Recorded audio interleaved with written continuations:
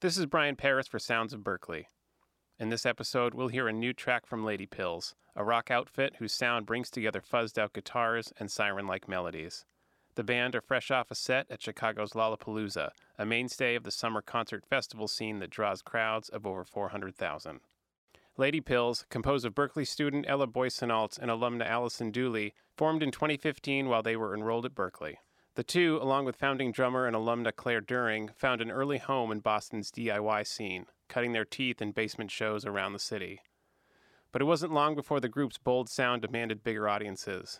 In fact, prior to releasing their debut full-length record Despite in July 2016, they'd already generated buzz with their performances at national festivals, including South by Southwest and Boston Calling.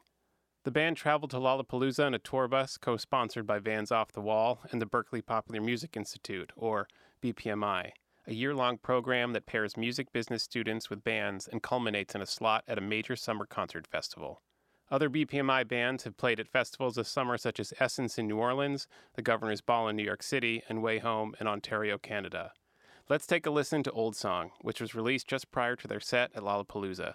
Be sure to check out their album Despite at ladypillsmusic.bandcamp.com, and to learn more about BPMI, head to berkeley.edu/BPMI.